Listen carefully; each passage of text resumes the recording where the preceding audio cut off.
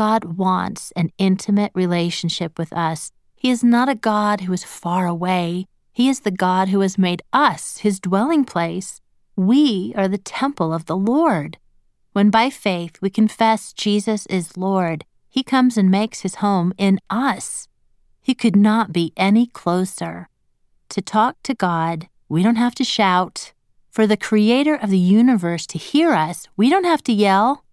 Rather, to speak with him, we quiet ourselves. He is our breath. He is in every heartbeat. He tells us, "Be still and know that I am God." Psalms 46, verse 10. In the same way, for us to hear him, we need to settle down, to quiet ourselves, and to listen.